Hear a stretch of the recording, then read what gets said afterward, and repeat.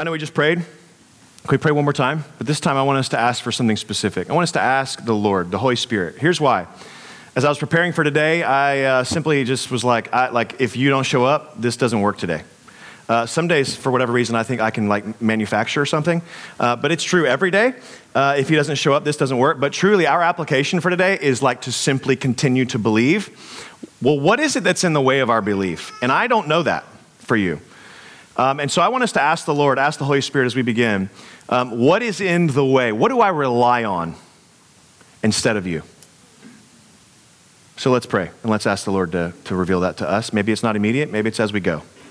But let's ask the Lord. Father and Holy Spirit, by the power of the blood of your Son Jesus, we ask you and we plead with you to reveal to us, illumine our hearts what it is that we rely on. The word just said that if we rely on a law, we are under a curse. And perhaps we Gentiles don't rely on a law or the law. We do rely on some law. And so I pray, Lord, Holy Spirit, would you reveal to us what it is that we're relying on? What are we relying on instead of the grace of God in order to feel good about ourselves? In order to feel good about who we are in you, in order to feel good about the week that we just had or the week we're headed into, what is it? What circumstantial thing are we falsely believing this is going to be the thing that if I have this, if I attain for this, if I accomplish this, if I rely on this, if this goes well, my life will turn out? Holy Spirit, help us. We need you to reveal these things to us as we continue through our gathering and through the preaching of God's word. Would you reveal that to us? We love you. It's in Jesus' name that we pray. Amen. All right, so we are continuing on the book of Galatians. We are in chapter 3. We'll be here this week. We were here last week. We'll be here next week. And if you're starting to think to yourself, man, this is getting really repetitive in Galatians, you're right. Paul is hammering home the same point because we are so prone to forget it again and again, that justification truly is by grace alone, through faith alone. It is foolishness, going back to last week. It is foolishness. We are hoodwinked. We are under a spell if we think that we can continue on in the faith by our efforts. He says in verse 1 of chapter 3, "You foolish Galatians, who has bewitched you?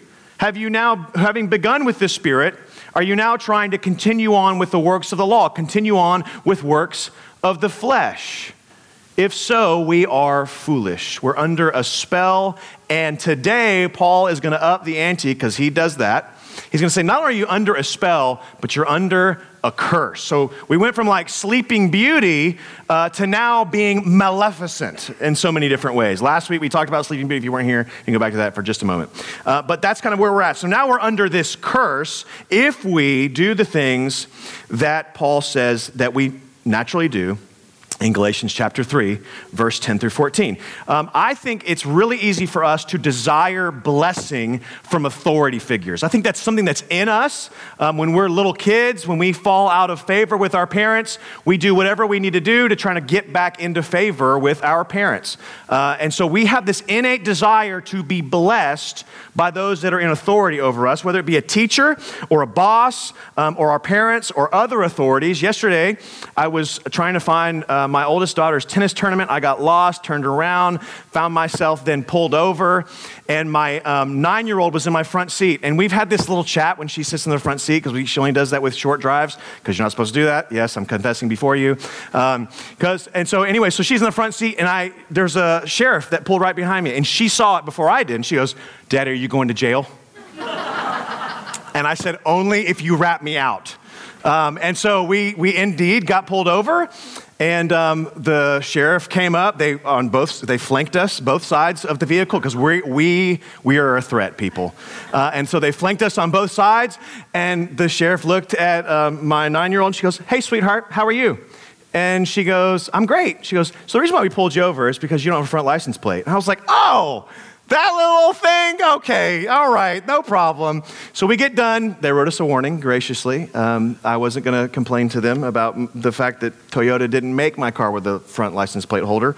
But nonetheless, they let me go with a warning and I got off. But here's the deal. In that moment, there's this innate desire in my daughter and in me to want to be blessed by authority. And if you fall out of favor, what do you got to do? You got to go pay your debt in jail, Daddy, because you broke the law. It wasn't me. And so we've had this conversation. She was wearing a hoodie and she covered her whole face this week. And she's like, if you get pulled over, they're going to think that you kidnapped me. I said, only if you say I don't know this man.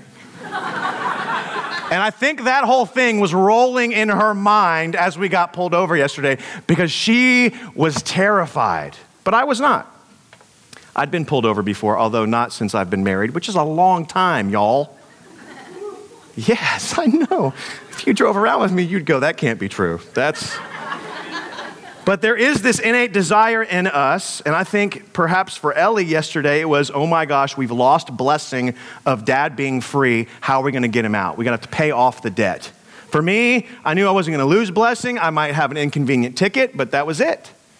There was a difference in understanding of what happens when we fall out of favor with things, and I think those differences can pull us into a curse or being blessed. And I think that's where Paul is going to lead us today. If we're not careful, we will fall into this system that our world is made up of. To be blessed, you have to do X, Y, or Z. That's what happens at work. That's what happens on the road. That's what happens with our parents. But Paul is going to tell us God does not operate on such fundamental practices.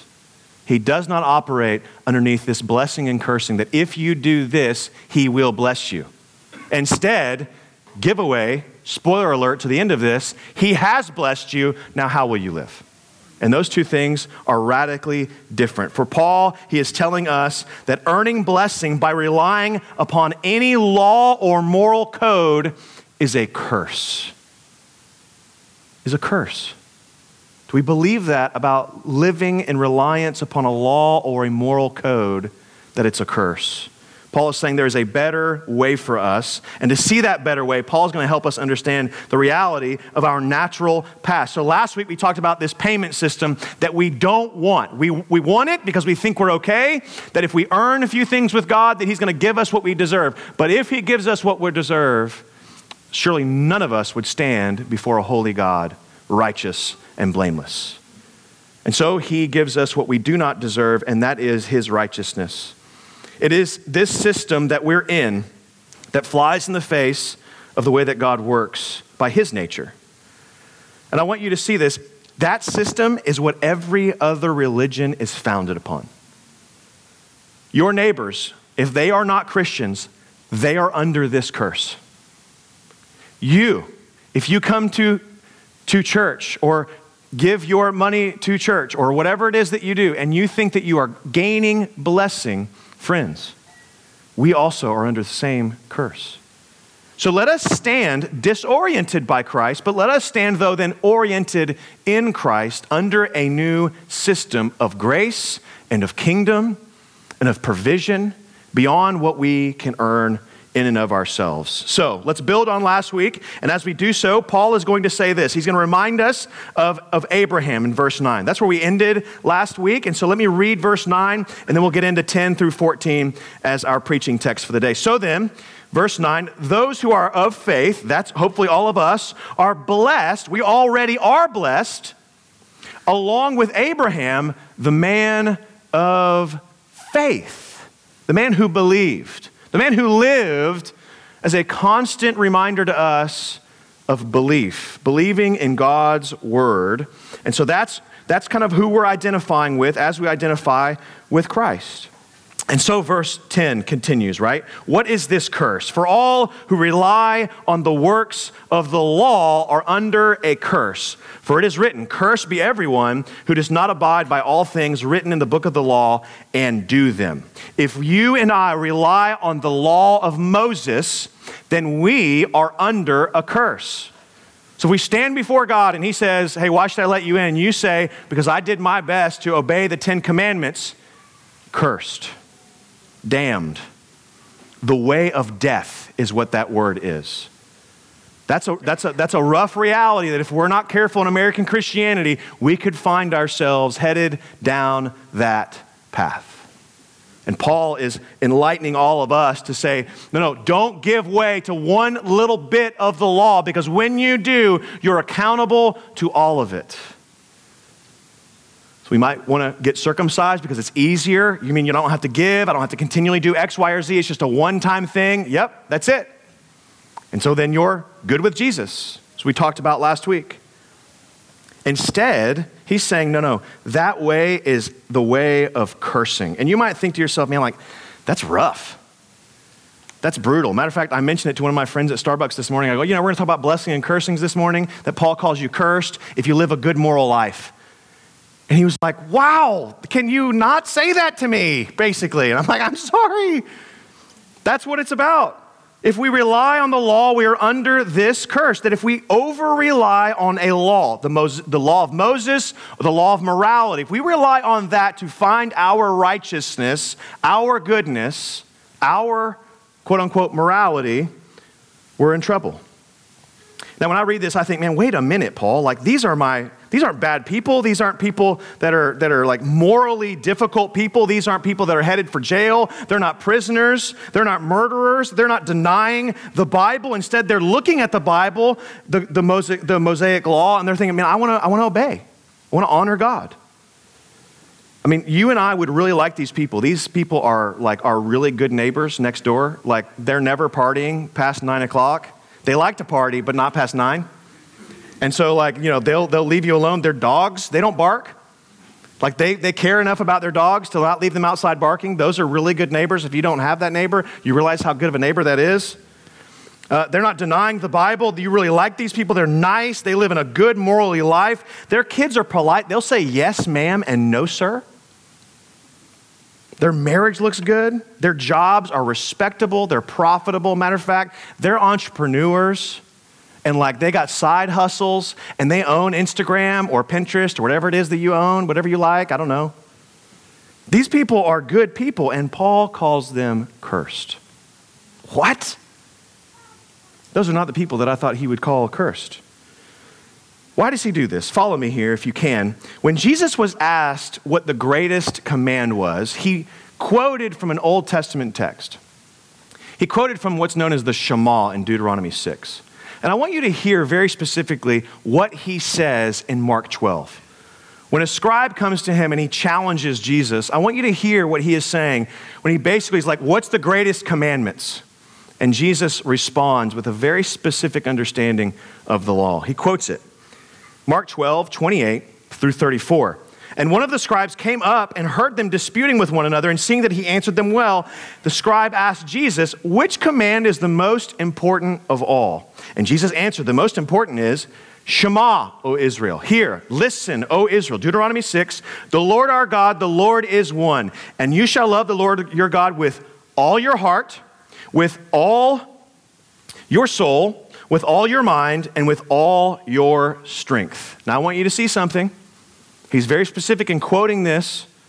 Not some of your heart and all of your soul, not all of your might and some of your heart, but all of your heart, all of your soul, all of your mind, and all of your strength at all times and with all consistency. Does that sound like good news? Is that the way that you're going to be able to earn blessing with God? Because none of us do it wholly. None of us do it all the way. Let's keep reading. What does he say in verse 31? The second is this, Jesus says, you shall love your neighbor as yourself. There is no commandment greater than these. And the scribe said to him, you nailed it, Jesus. As if Jesus needed this, right? You're right, teacher. You have truly said that he is one, and there is no other beside him. And to love him with all the heart, and with all the understanding, and with all the strength, and to love one's neighbor as oneself, is much more than all whole burnt offerings and sacrifices. And look at what Jesus says to him next. And when Jesus saw that he answered wisely, he said to him, you are not far from the kingdom of God. And after that, no one dared to ask him any more questions. It's an interesting passage for me, particularly when we start talking about blessing and cursing regarding from the Old Testament, especially out of Deuteronomy, where this was quoted. Jesus affirms this scribe's proximity to the kingdom, but he also says this very important thing: you're not in it. You're very close. You're not far, but you're not in. You can obey the greatest command all you want, but it will never measure up to all, the wholeness. Only one person did that fully and completely, and it is Jesus.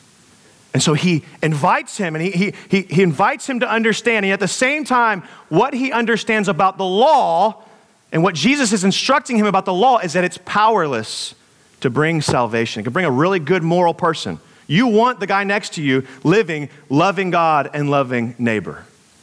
But it's actually insufficient to bring us into the kingdom. There's a Puritan pastor named Richard Sibbes, which I learned his name this week. Unbelievable writer. But he says this about the law. For the law requires personal, look at this, personal, perpetual, and perfect obedience from the heart, not outward, from the heart, and that under a most terrible curse, but gives no strength. It is a severe taskmaster, this law, like Pharaoh's taskmasters, requiring the whole tale of bricks, and yet giving no straw.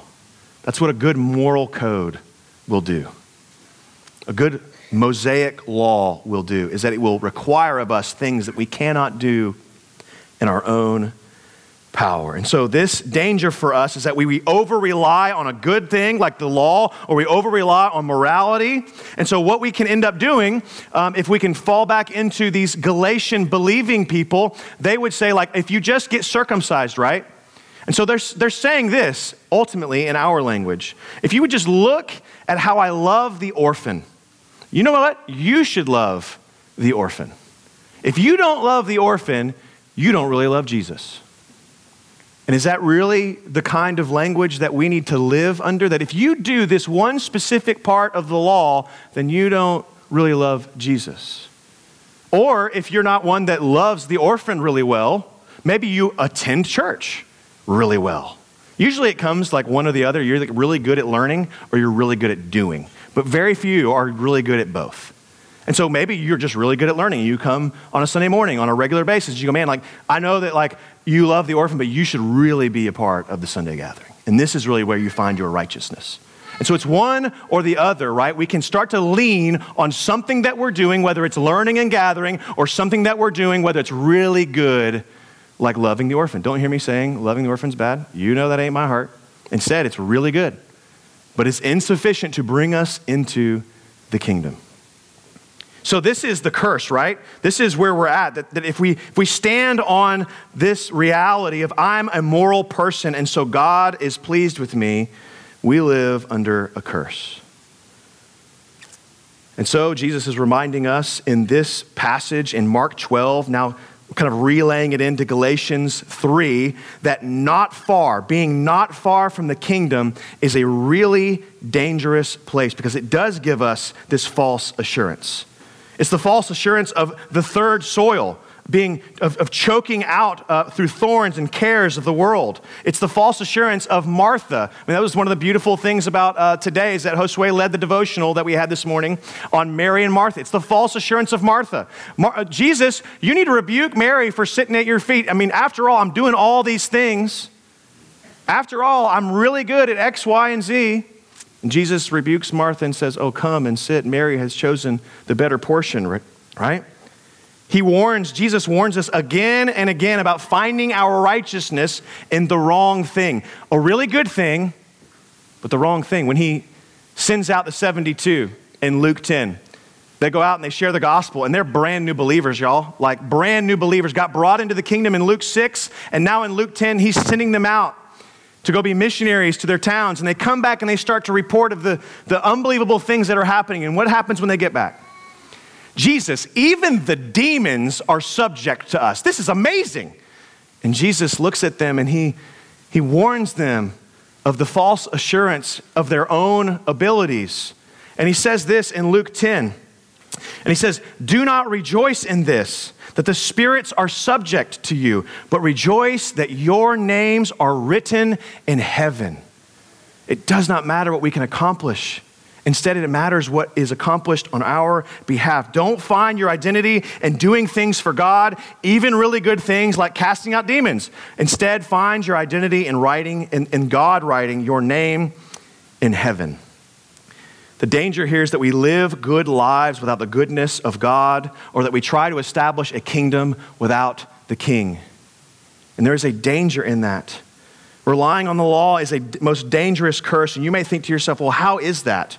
That's why we stopped at the beginning of this to be like, how do I rely on a law? What is it that I rely on instead of Christ to find righteousness, to find goodness? Well, it's a curse for a couple of different reasons. Number one, like how much is enough? How much payment is enough to atone for your sin? And so when you lay your head down at night and you get beyond your most immediate problems and you've solved them with your most creative solutions, and you begin to think through your standing with God, how do you know you've done enough to erase all the bad that you and I have done? How do you know? Jesus knows that if we are going to rely on the Mosaic law or a moral law, finding joy, finding our identity in the results of life will be riddled with this one main question: how much is enough to atone for what I've done this week? See, this is the system that the whole world is in except for Christians. Christians, you're not in this world. You're not in this system of atonement. It has been given to you in Christ. So that's the first reason, and the first kind of how is this a curse. The second how is this a curse, and it's a dangerous place, is this: like as long as you are rejoicing in the wrong thing, finding security in our performance in the external law, we will not only have a great insecurity with God, which is the first part, but we'll also have great insecurity with others. We will not and cannot love others as ourselves if we do not know how much God has loved us or how to love ourselves. Instead, our insecurity about our own worth and our own goodness will breed hypersensitivity, a hypersensitivity to criticism. We will be overly fearful towards risk. We will be risk averse, and we will be rooted in envy, because we will look at other people's giftedness. We will look at other people's performance, and we'll go, man, they got it right. I wish I could be like that. So if you don't know, this is immersed into our culture. Some studies are now showing that for those of us that are on social media, which if just raise your hand if you're on social media.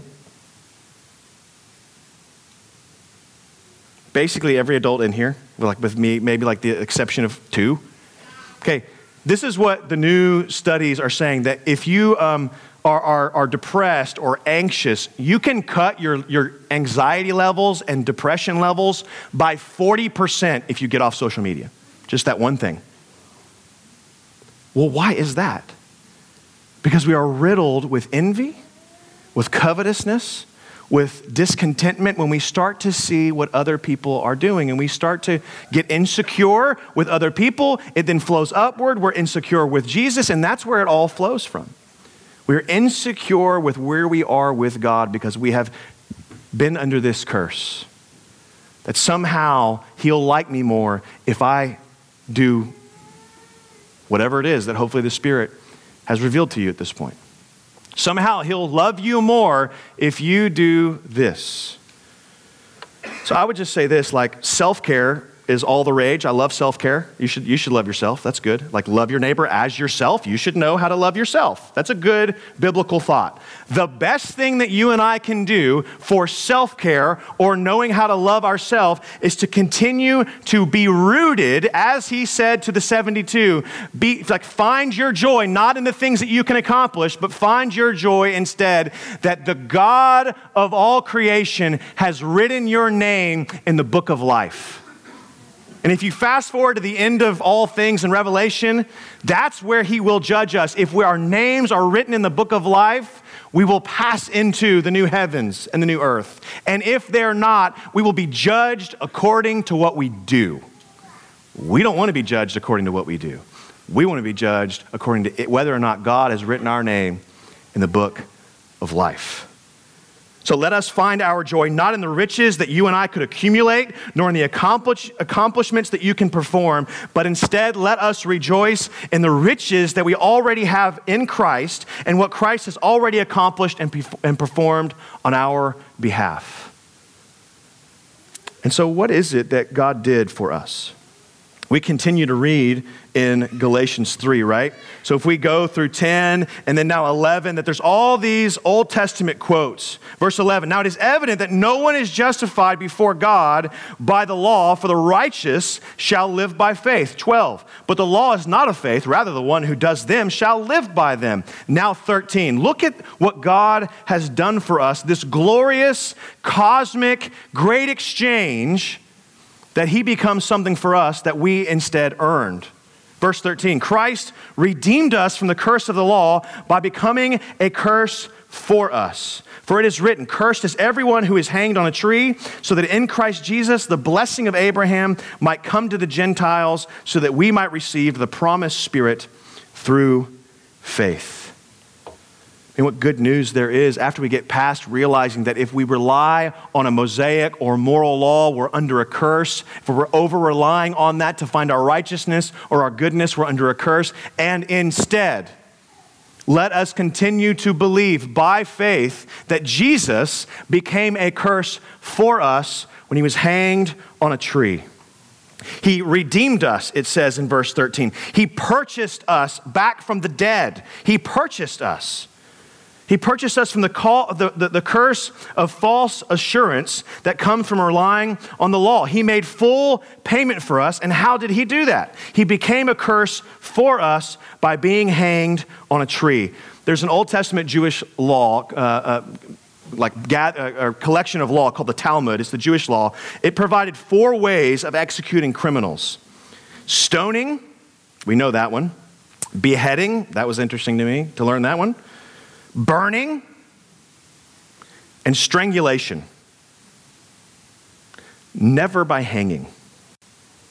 So there's a quote here from Deuteronomy 21, and he says that there's a criminal, and if you kill him and hang him, and so the understanding there is that they would kill them by strangulation or beheading or burning or stoning, and then they would hang them on a cross. No, they would hang them on a tree. We interpret that as the cross because we see what Jesus did. But over and over and over again, the New Testament talks about how Jesus was hanged on a tree. They use the word tree in Acts 5, in Acts 10, in 1 Peter 2. All throughout the New Testament, it talks about Jesus being hanged on a tree, including in Galatians 3. Why? Why that word? Because the Old Testament law talks about this curse. And this is what the Talmud helps us understand, that hanging someone on a tree was a public shaming. It wasn't the way that they would kill the person. Instead, it was the way that they would shame the person for doing what they did. And all of his family, and all of his descendants, and all of his forefathers, that this Jesus of Nazareth, son of Joseph, shamed be him, or anyone else that would be hanged on a tree. And this idea would also not just be a public shaming that this person is to be excommunicated and erased from our history, they would be shamed, but also a symbol that God has rejected them. Are you seeing this symbolism? Are you seeing the importance of what the Old Testament is illuminating for us? That why he quotes this scripture from Deuteronomy that cursed be everyone who hangs on a tree, that Jesus himself took our curse, became our curse for us, because when he was hung on that tree, he was shamed for us. He was sent out of the camp, Hebrews 10 would say. And in so doing, he then gave us his blessing, the blessing that he earned by actually doing the great commands of obeying the Lord, of loving the Lord your God with all your heart and with all your soul and with all your mind and with all your strength. That's the only person that did it. And so he truly was blessed. And the second was like it, that he would love his neighbor like himself. He's the only one that did it perfectly, the only one that did it right, the only one that earned the blessing of the Father. And we, on the other hand, earned curse. We, on the other hand, earned wrath. My goodness. And so there's this beautiful exchange that happens on the cross, that Jesus takes this curse while he hangs on the tree in darkness. See, that's the crazy part about like Good Friday, and we'll look forward to that. That's the crazy part about what Jesus went through. He was beaten, he was abused, he was abandoned by his best friends. His beard was plucked out. Now that I have a beard, like I understand the reality of that pain. His beard was plucked out. The crown of thorns was placed on his head. He was flogged. He was crucified. He was humiliated to the point that Isaiah says that you could not recognize him as a human. It was far worse than the Passion of the Christ. Far worse. And that doesn't even touch what happened spiritually to Jesus. See, when he says, my God, why have you forsaken me? It's because the wrath of all mankind's sins, all the sins that you've committed, and you guys are good people. All the sins that you guys have committed and I have committed were placed on Jesus, and for the whole world, for all those who would believe, were placed upon Jesus in that moment, poured out on him. This cup of God's wrath was emptied out on Jesus to the very last drop so that it does not remain on you. John 3 said that he didn't come to condemn us. Instead, we were already condemned. We were already deserving by nature children of wrath. Ephesians 2 would say, why? We earned it. He didn't give it to us unjustly. We had earned it. And so when Jesus hangs on a cross, he not only publicly takes our shame. So friends, there is no shame. There is no condemnation for you if you're found in Christ. No, he's taken that. He's done away with it. And what did he do for us? He gave us the perfection that he earned. He gave us his righteousness. The blessing that we so wanted yesterday, as I was getting pulled over, that blessing that you kind of feel like, oh, I'm in trouble, removed. And instead given to us in full, this blessing of acceptance, this blessing of approval, this blessing of constantly with us. No matter what. See, he turned his back on his son, and he will not turn his back on us. So no matter how bad life turns out or how good life turns out, no matter when our jobs don't turn out the right way, no matter when we don't get that promotion, no matter when that email was really offensive, no matter when our marriages aren't where we want them to be, when our kids turn out to reject Jesus, when cancer beats us, there is no curse on us if we are found in Christ. It has been taken willfully by our God. It does not depend on whether or not we've been obedient to the law, or whether it be the Mosaic law or the moral law, or if we've checked off the full to-do list. We've only got like 10 of those things done instead of 15, and how dare we? Instead, it depends on the finished work of Jesus. And so today, maybe you're reminded of 2 Corinthians 5, where it says, for our sake, God made him to be sin who knew no sin, so that in him we might become the righteousness of God. Jesus got the curse that we deserved, and we got the blessing which belonged to him. So how do you know that you're blessed? Is it because you've obeyed the law? Because you got a good paycheck? Because your life is turning out right? Because you're wealthy? How do you know you're blessed? Is that what you're going to base your standing with God? Or is it by faith in the risen Son who speaks over us, peace be with you? That's why we pass the peace every day. Every Sunday that we're in here, we receive the peace of God through the singing of the gospel to one another and to God. And then we remind one another, and peace be with you. Like God is satisfied with you. He's happy with you. He delights in you as you delight in his Son. He loves you fully. Peace be with you. When we find ourselves falling into the false assurance of relying on ourselves or some external means of feeling good about our lives, let us remember Jesus, who came to bring us peace. Not just with others, but with his Father. And so I end today with one big charge and a couple of questions. And it's by this. In verse 11, he quotes from Habakkuk, an Old Testament prophet, when he says that now it is evident that no one is justified before God by the law. Friends, let us rejoice in this. But instead, the righteous shall live by faith. Those who are declared righteous by God must live by trusting in God's word, that we are righteous apart from our works and hidden in the works and the person of Jesus. And so I say, may that be so for us. May be reminded again and again as we come to communion after I get done talking, when we come to communion, may we be reminded that this is by faith that we are made new. That this new covenant of the blood and the body is this by faith. There's newness in Christ. Whatever oldness we've been holding on to, including the written code, may it be washed away. May we rely on the finished work of Jesus. So I ask these few questions as we end. Where are you? Are you relying upon the Bible's law? Are you relying on the Bible? A really good thing. I want you to rely on the Bible. More importantly, I want you to rely on what the Bible says to rely on, and that is the finished work of Jesus to find our righteousness. Are you relying on the Bible's law to create a righteousness in you, that you do love the orphan and you feel good about it? You do love the orphan, and here's how you know you're finding your righteousness based on one particular thing. You start to condemn your neighbor that doesn't do the same thing that you do. I do come to church. I am a part of the gathering. I do X, Y, or Z. And for those that don't, oh, how dare they? See, that's how we know we're in trouble. Doing really good things and then demanding the same thing be done by everyone else. And so if you can take some inventory this week, perhaps by continuing to ask the question, oh, Holy Spirit, where am I relying on something really good to feel good about you and me? Maybe that's where the inventory comes from. For us, I pray that we would not find our righteousness, our joy, our satisfaction in the things that we do.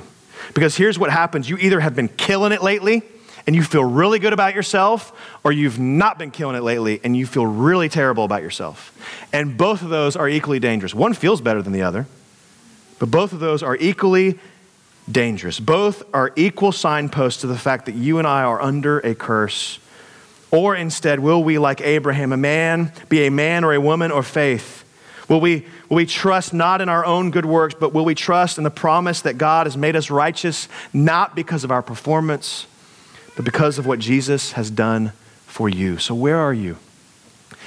It's a good question to ask as we end this portion and as we respond in faith by singing, by getting our kids, by coming to communion. Like, where are we truly?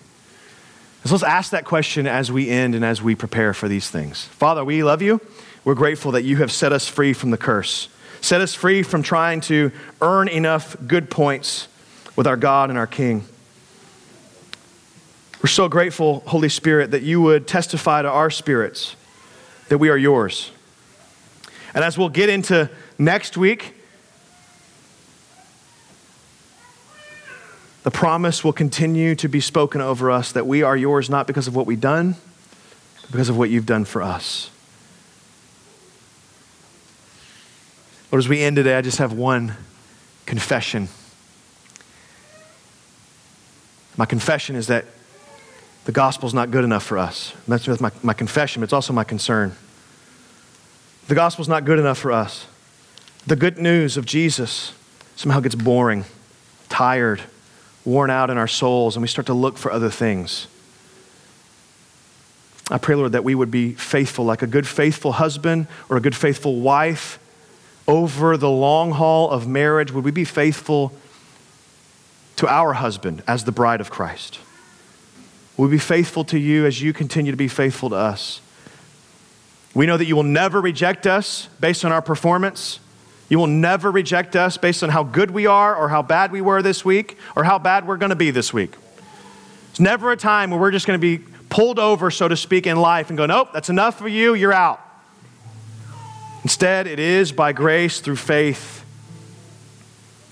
And so I pray, Lord, that with all the worries and anxieties and cares of this world that try to strangle out the joy that we have in your Son, Jesus, I pray, Lord, that we would be reminded again and again and again we are washed clean by the blood of Jesus. And so as we respond now, as we go get our kids, we be reminded that we get to approach the throne of grace with boldness because of the mercy that we've been given in your Son, Jesus. Help us remember that. Help us be motivated in that as we respond. In Christ's name, amen.